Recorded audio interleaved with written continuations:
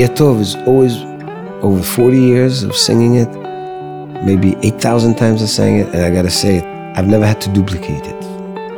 It's rewritten every day, again and again and again. I always say it's almost like doing the Amidah. When you pray 3 times a day, the real believer will do the Amidah, the Shmona Esrei, every time as if it's the first time he's ever done it, because he's actually putting himself back on course. So I don't pray, I sing Yeh Tov. That is my prayer. I contemplate, I mean every word. I don't care who I'm singing for, the hillbillies, for rednecks, for whiters, for Spanish, for gypsies, for whatever. It's always Yeh Tov in the end, and they get it. They don't understand a word, and they get it. It's odd because it's also the first song I ever wrote. I wrote it right here, on this sofa, 40 years ago. ויהיה טוב, יהיה טוב, כן, לפעמים אני נשבר, אז הלילה, איתך אני נשאר.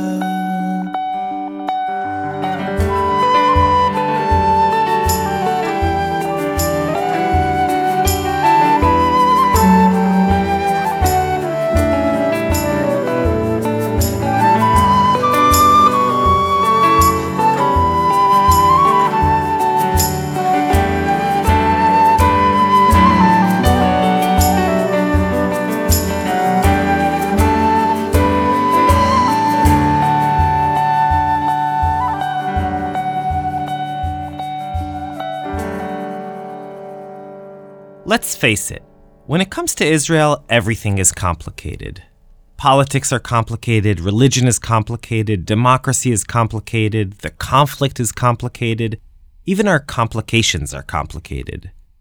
These are the things that take us out to the street, that make us shout and cry, that fill us with hope and just as often plunge us into utter despair. But Israel's now 70. And well, my mom always told me that there's a time and a place for everything. And a 70th birthday party, it's most definitely not the time or the place for shouting and yelling. So over the past few months, we set off in search of a unicorn, an island within Israeli society that somehow escapes complexity. Sports wasn't it, neither was food or history. We circled through ethnic groups, religious traditions, high-tech innovations, people who were all born on Independence Day 1948, and even folks called Israel Israeli.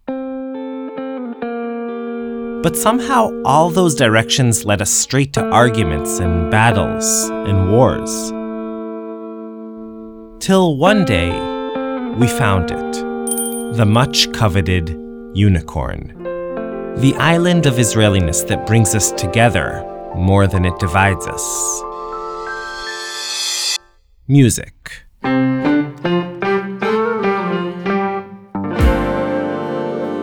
Hey, I'm Ishi Harman, and this is Israel Story. Israel Story is brought to you by PRX and is produced together with Tablet Magazine. So, we're about to embark on our first ever mini-series, which is all based on our newest live show, Mixtape. Over the next few episodes, we'll tell the stories behind some of Israel's most iconic tunes.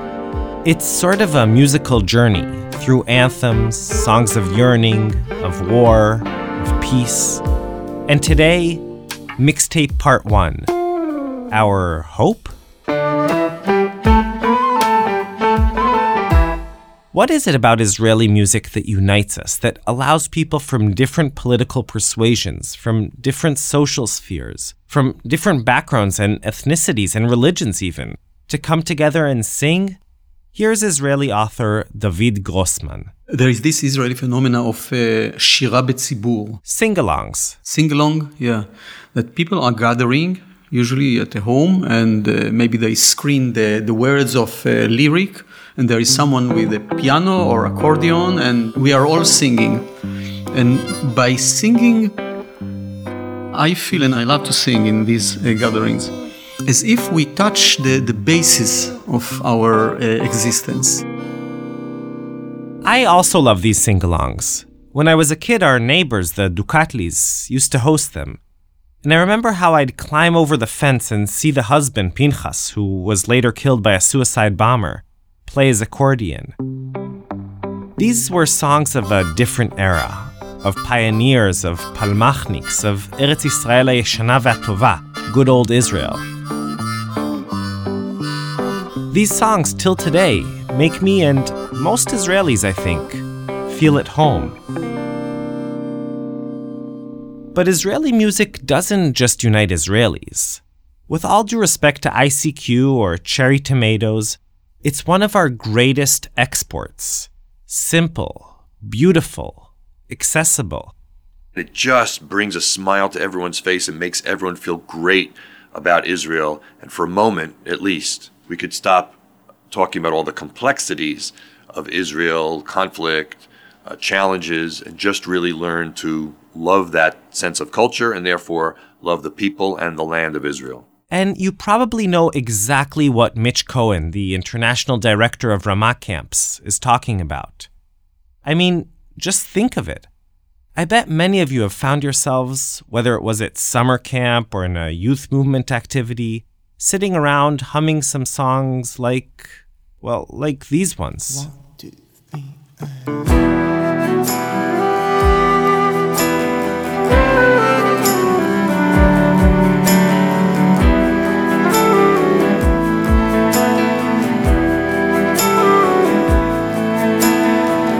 אני ואתה נשנה את העולם, אני ואתה אז יבואו כבר כולם, אמרו את זה קודם לפניי, זה לא משנה,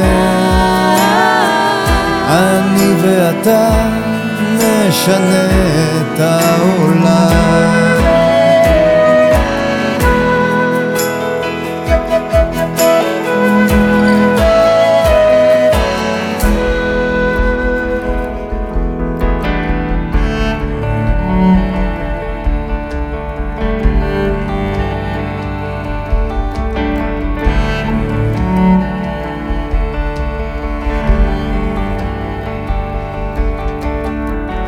הגוזלים שלי עזבו את הקן,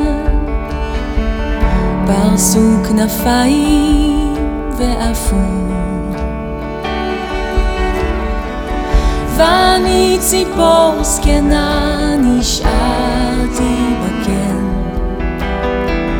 מקווה מאוד שהכל יהיה בסדר, תמיד ידעתי שיבוא היום שבו צריך להיפרד, אבל עכשיו זה ככה בא לי פתאום, אז מה הפלא שאני קצת טועה,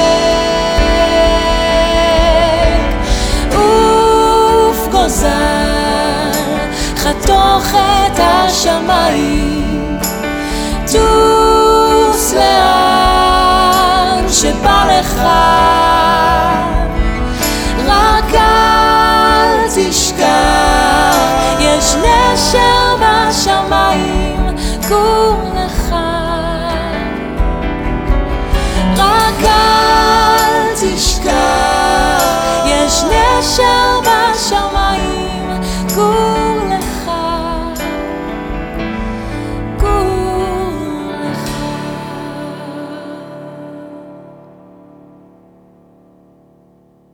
But it isn't only Arik Einstein that makes us feel all tingly inside and connected to Israel. There are other artists who have written songs that made it into the pantheon of Israeli music classics. One of them, a song that I grew up singing, actually started its life in English, far away from all the hustle and bustle of Israel. The original name of it is The End of the Beginning, because I wrote it in English originally. Really? Yeah.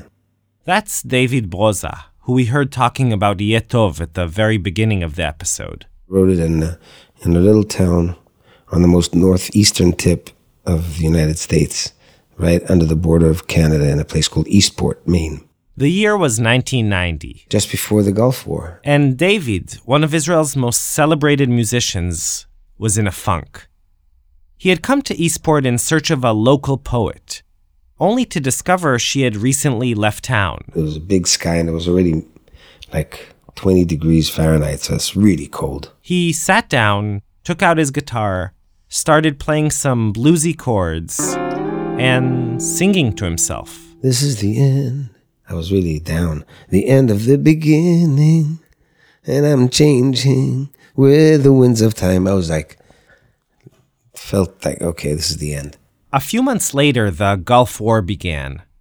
Israel was bombarded by dozens of Iraqi Scud missiles, and people constantly had to rush to the nearby miklat, the shelter, in the middle of the night. David, he was living in New Jersey at the time, far away from all the balagan. But one of his good friends, a guy called Meir Ariel, was back in Tel Aviv where most of the Scuds were falling. Meir was also a very famous Israeli singer-songwriter. Remember his name, we're going to meet him again next episode. Anyway, all the stress and tension of war, it was too much for Meir. He couldn't stand the Scud and the threats and the gas masks. So Meir and his wife Tirza packed up their kids and took refuge with David in the Garden State. So he came over and his son Shachar heard me play this song to my son. He said, well, what is that? I said, nothing. He said, oh, my dad should look at it. So Meir took it and went to a quiet corner. It was actually the only corner was in the bathroom. Sat there for 20 minutes and came out with Mitachat HaShamayim. When David released a clip of the song from a sunrise performance in Masada, it became an instant hit.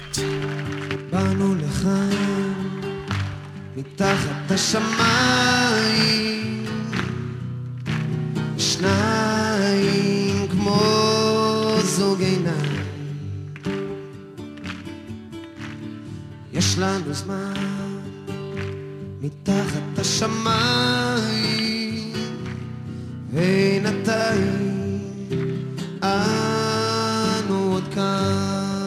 It just went crazy, and it became an iconic song in my career.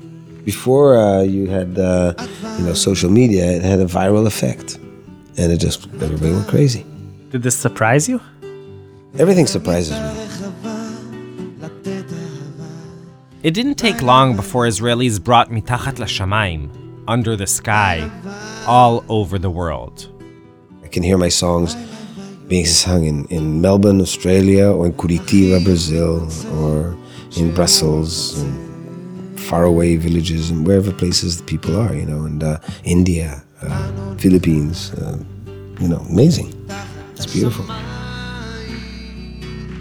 With its universal message of love and togetherness, Mitachat LaShamayim quickly became a modern-day Israeli anthem.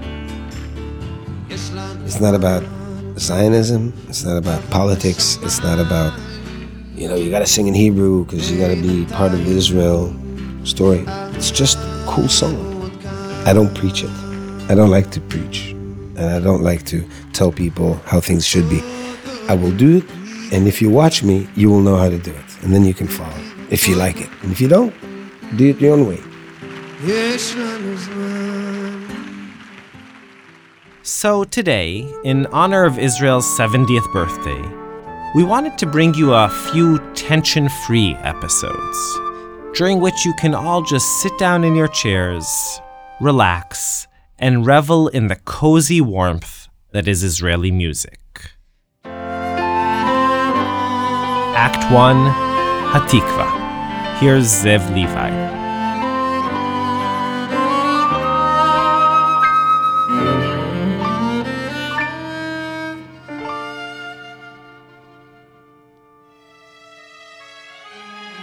In May 2014, the Hamas released a YouTube video. It was a song, a surprising song. The Israeli national anthem, HaTikvah. והציונים נבנה משעבר וכבר הוא מומס ואין לו תקווה Why would Israel's sworn enemy, an organization that calls for the destruction of the Zionist entity, spend money producing their version of Israel's ceremonial tune? Like you burn the flag in your demonstration, you can burn the anthem too. That's musicologist Edwin Serosi, who has spent a lot of time researching HaTikvah and its significance. So singing the anthem is saying, I belong to this nation symbolically. A few bars of music and text, and you have the state. You don't need more than that. Today, HaTikvah and Israel are basically synonymous. They go hand in hand like pita and hummus. But it wasn't always like that. There was, to begin with, one pretty important man who did everything he could to bury the tune. Herzl, the founder of the Zionist movement, didn't like this song very much. Particularly, he really despised the poet. Theodor Herzl hated HaTikvah because he thought that the lyricist was an embarrassment to Zionism. His name was Naftali Herz Imber. He was a very colorful personality, the archetype of the poet, never had a job, never could maintain a job, drunk all the time, living at the expense of others. Imber was born in Galicia, modern-day Ukraine, in 1856. At 25, he set out for Palestine, and in his pocket he carried a notebook full of his half-finished Hebrew poems. One of them was called Tikvatenu, Our Hope. Naftali Herz Imber used to recite Tikvatenu in front of all the farmers here in Palestine.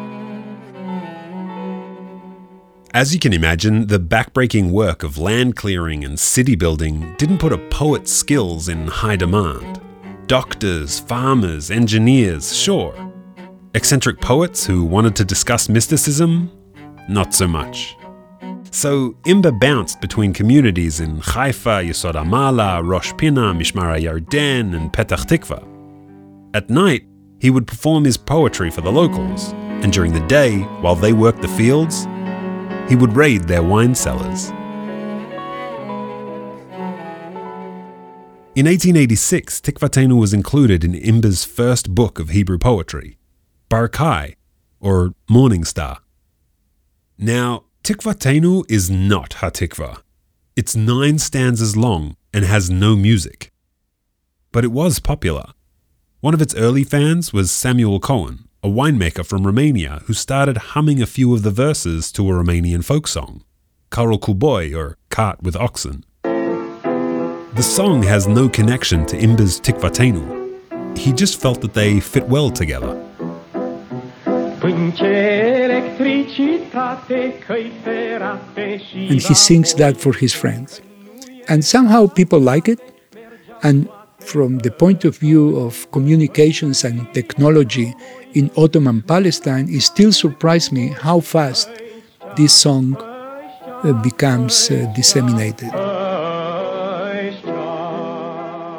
The folk tune, now shortened and recognizable as HaTikvah, became a grassroots hit. It captured Zionist imagination and rang true to Jews around the world. But it only really broke out in August 1903 in Basel, Switzerland. The 6th Zionist Congress was a buzz. Representatives were at each other's throats over the Uganda proposal, the idea of creating a temporary Jewish state in East Africa.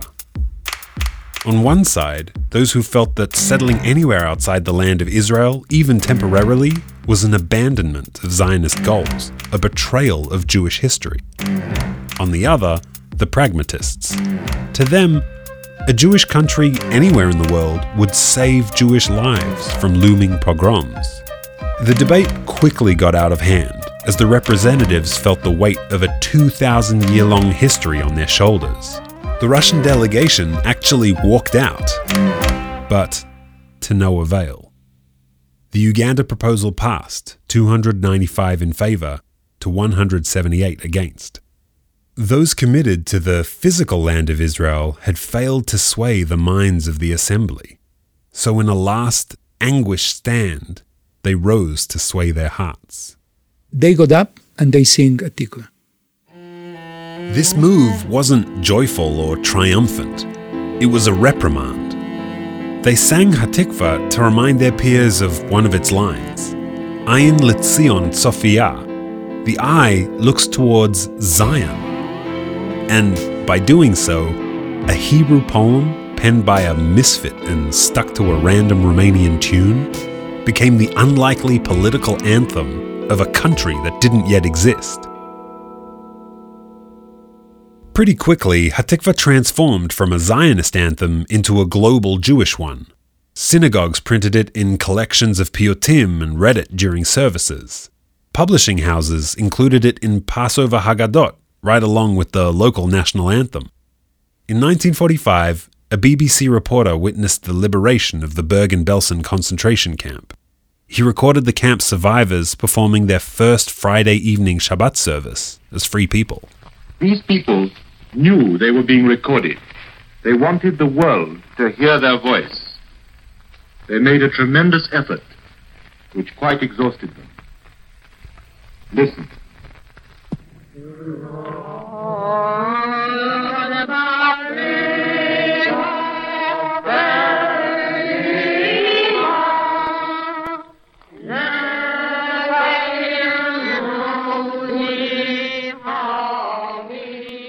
Since Israel's establishment in 1948, HaTikvah has been sung at every state ceremony.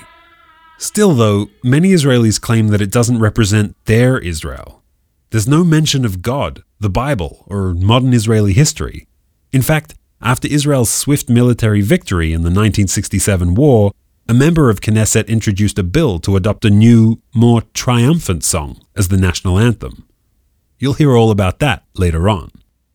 And of course, HaTikvah excludes 20% of Israelis. HaTikvah is song for Jewish people. Nefesh Yehudi. Nefesh Yehudi. אני לא נפש יהודי. I am Arab. אני נפש Arab nefesh. Meet Rifat Turk, the Israeli Colin Kaepernick. Rifat was born in Jaffa in 1954 and still lives in his old neighborhood. He's muscular and bald with a beaming smile and a powerful stare. In 1976, he became the first Arab on Israel's national soccer team. וטורק ממתיר לכדור, וטורק בועט, וזה שער. שער בכורה עונה לריפת טורק. I'm from Jaffa, go to the Olympic Games with the national team. זה היה משהו מיוחד. It's big, special. On the pitch, at the start of his first international game, HaTikvah rang out through the loudspeakers. But unlike his vocal teammates, Rifat stood silently. I don't sing HaTikvah. HaTikvah, it's not for me. Don't get him wrong. Rifat was overjoyed to represent his country. It's just that, while Herzl had an issue with HaTikvah's lyricist, Rifat's issue was with the lyrics. אם בהמנון היה כתוב מילים של אהבה ושל להתחשב גם בי, אני בשמחה הייתי שר את זה. If the anthem's lyrics were about love and consideration of people like me, he says, I'd happily sing it. But some saw his silence as an attack on Israel itself. He told us a few stories of playing for Hapoel Tel Aviv against Jerusalem rivals Beitar Yerushalayim. I kill you, go play in the Syria, go Lebanon, go play with Arafat. It is very difficult. But every game, sometime I go home, I'm cry. Why? What are you doing? I play football. I'm not kill people. I'm not make something bad or just I come to play. Though the Jerusalem Club has repeatedly denounced such hooliganism, Abbas Suwan knows exactly what Rifat means. He also played for the Israeli national team from 2004 to 2006. All the Arab players don't say HaTikvah. Nobody.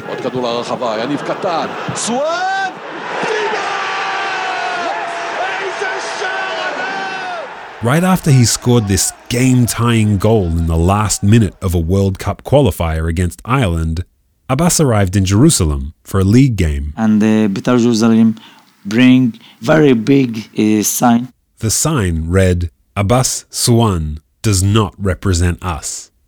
And that's really what HaTikvah struggles have always been about. Representation. Herzl was a Zionist who thought the song didn't represent Zionism. Rifat Turk and Abbas Swan are Israelis who think the song doesn't represent Israel, and they all faced widespread opposition.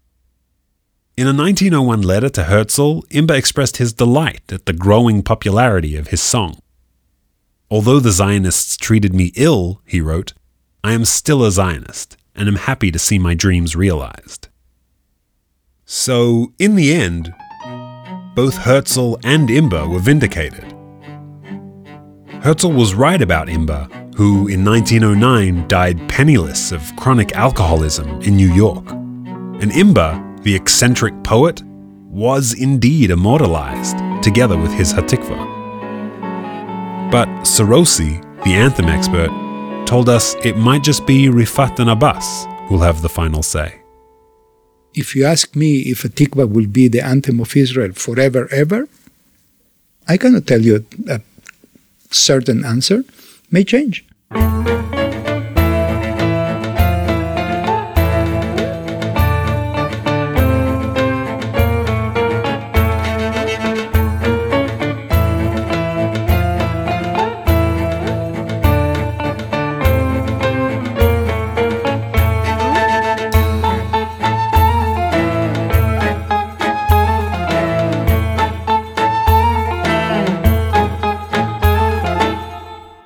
Zev Levi. So you might have noticed that Zev said that back in the late 60s, there was a member of Knesset who wanted to replace HaTikvah. Well, this is him. I am Uri of Neri. I'm 94 years old. In my youth, I was a terrorist against the British, and later I was a combat soldier in the Israeli War of Independence. I've all my life been a peace activist, and I'm a peace activist now. Uri, what led you to suggest changing the Israeli anthem? Well, I detest the Israeli anthem, because the anthem has nothing to do with Israel.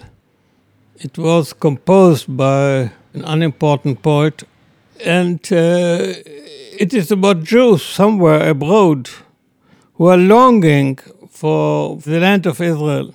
It has nothing to do with people in the land of Israel. I don't turn to the east because I live in the middle. In the east, I'm looking at Jordan or India or China. It is a completely irrelevant song, irrelevant to a state in which we have two different populations, the Jewish and the Arab. And for many, many years, I'm thinking about the need to get rid of this anthem and have a real Israeli anthem. In 1965, Uri was elected to the Knesset as the sole representative of his party, Ha'olam Hazeh, which was, despite the fact that Uri himself never cared for the designation, a radical left-wing party.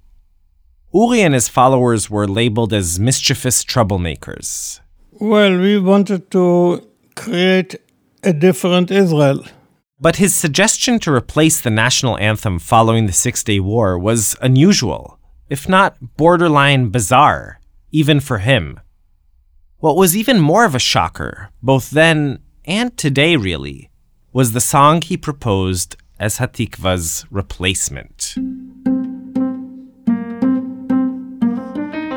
The anthem of the war.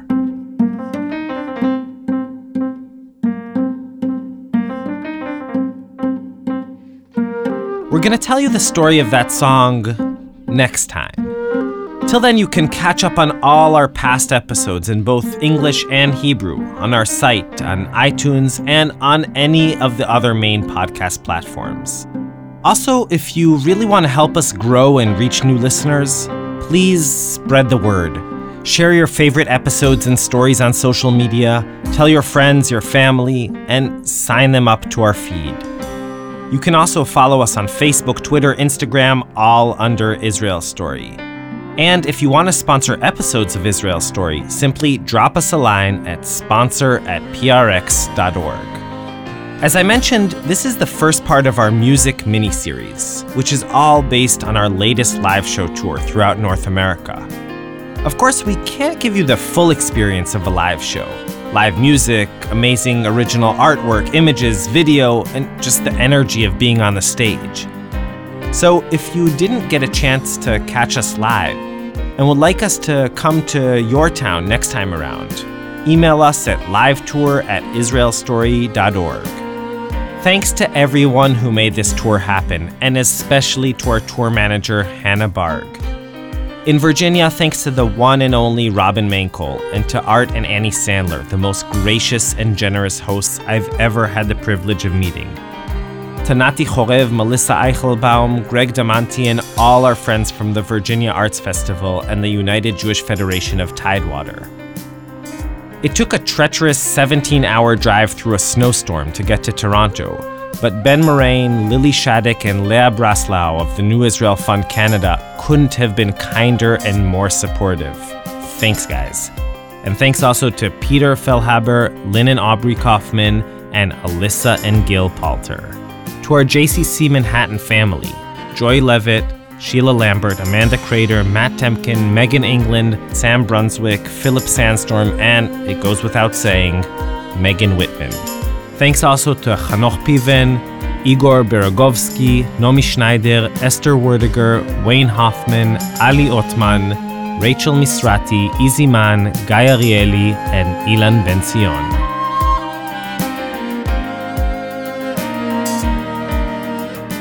This episode was recorded by Russell Castiglione and Josh Piel at the Dubway Studios in New York. 1, 2, hey, huh.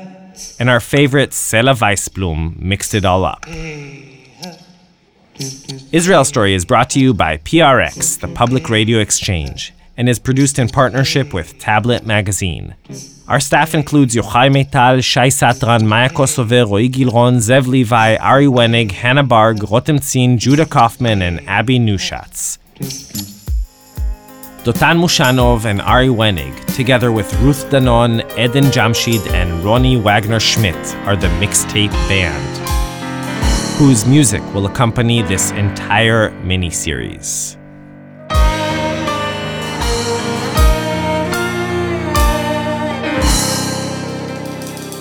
I'm Ishi Harman, and we'll be back very, very soon with part 2 of our mini-series. So till then, shalom shalom, and yalla bye. This gramophone, HaTikvah, par Monsieur Cohen.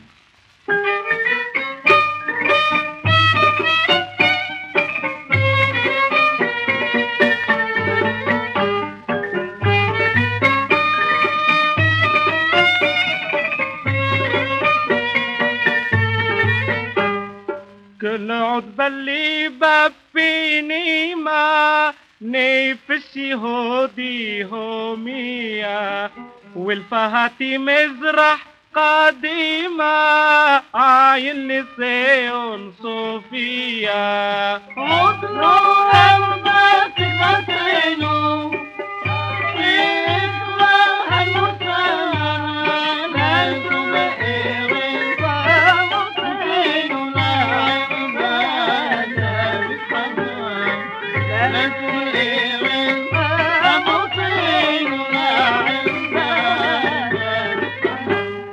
كل عدي معود معينينو يزدلو كي غسمني دابوت وربابوت مبيني عمينو عده الخيم عالقبري هابوت عدلو حمبا تبطينو يقبر النصارى لازم الغير لعب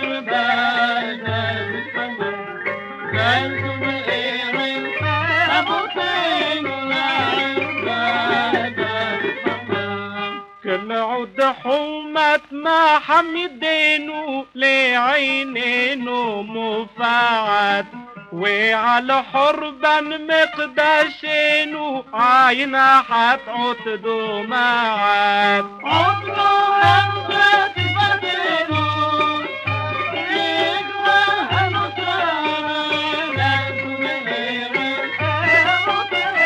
لا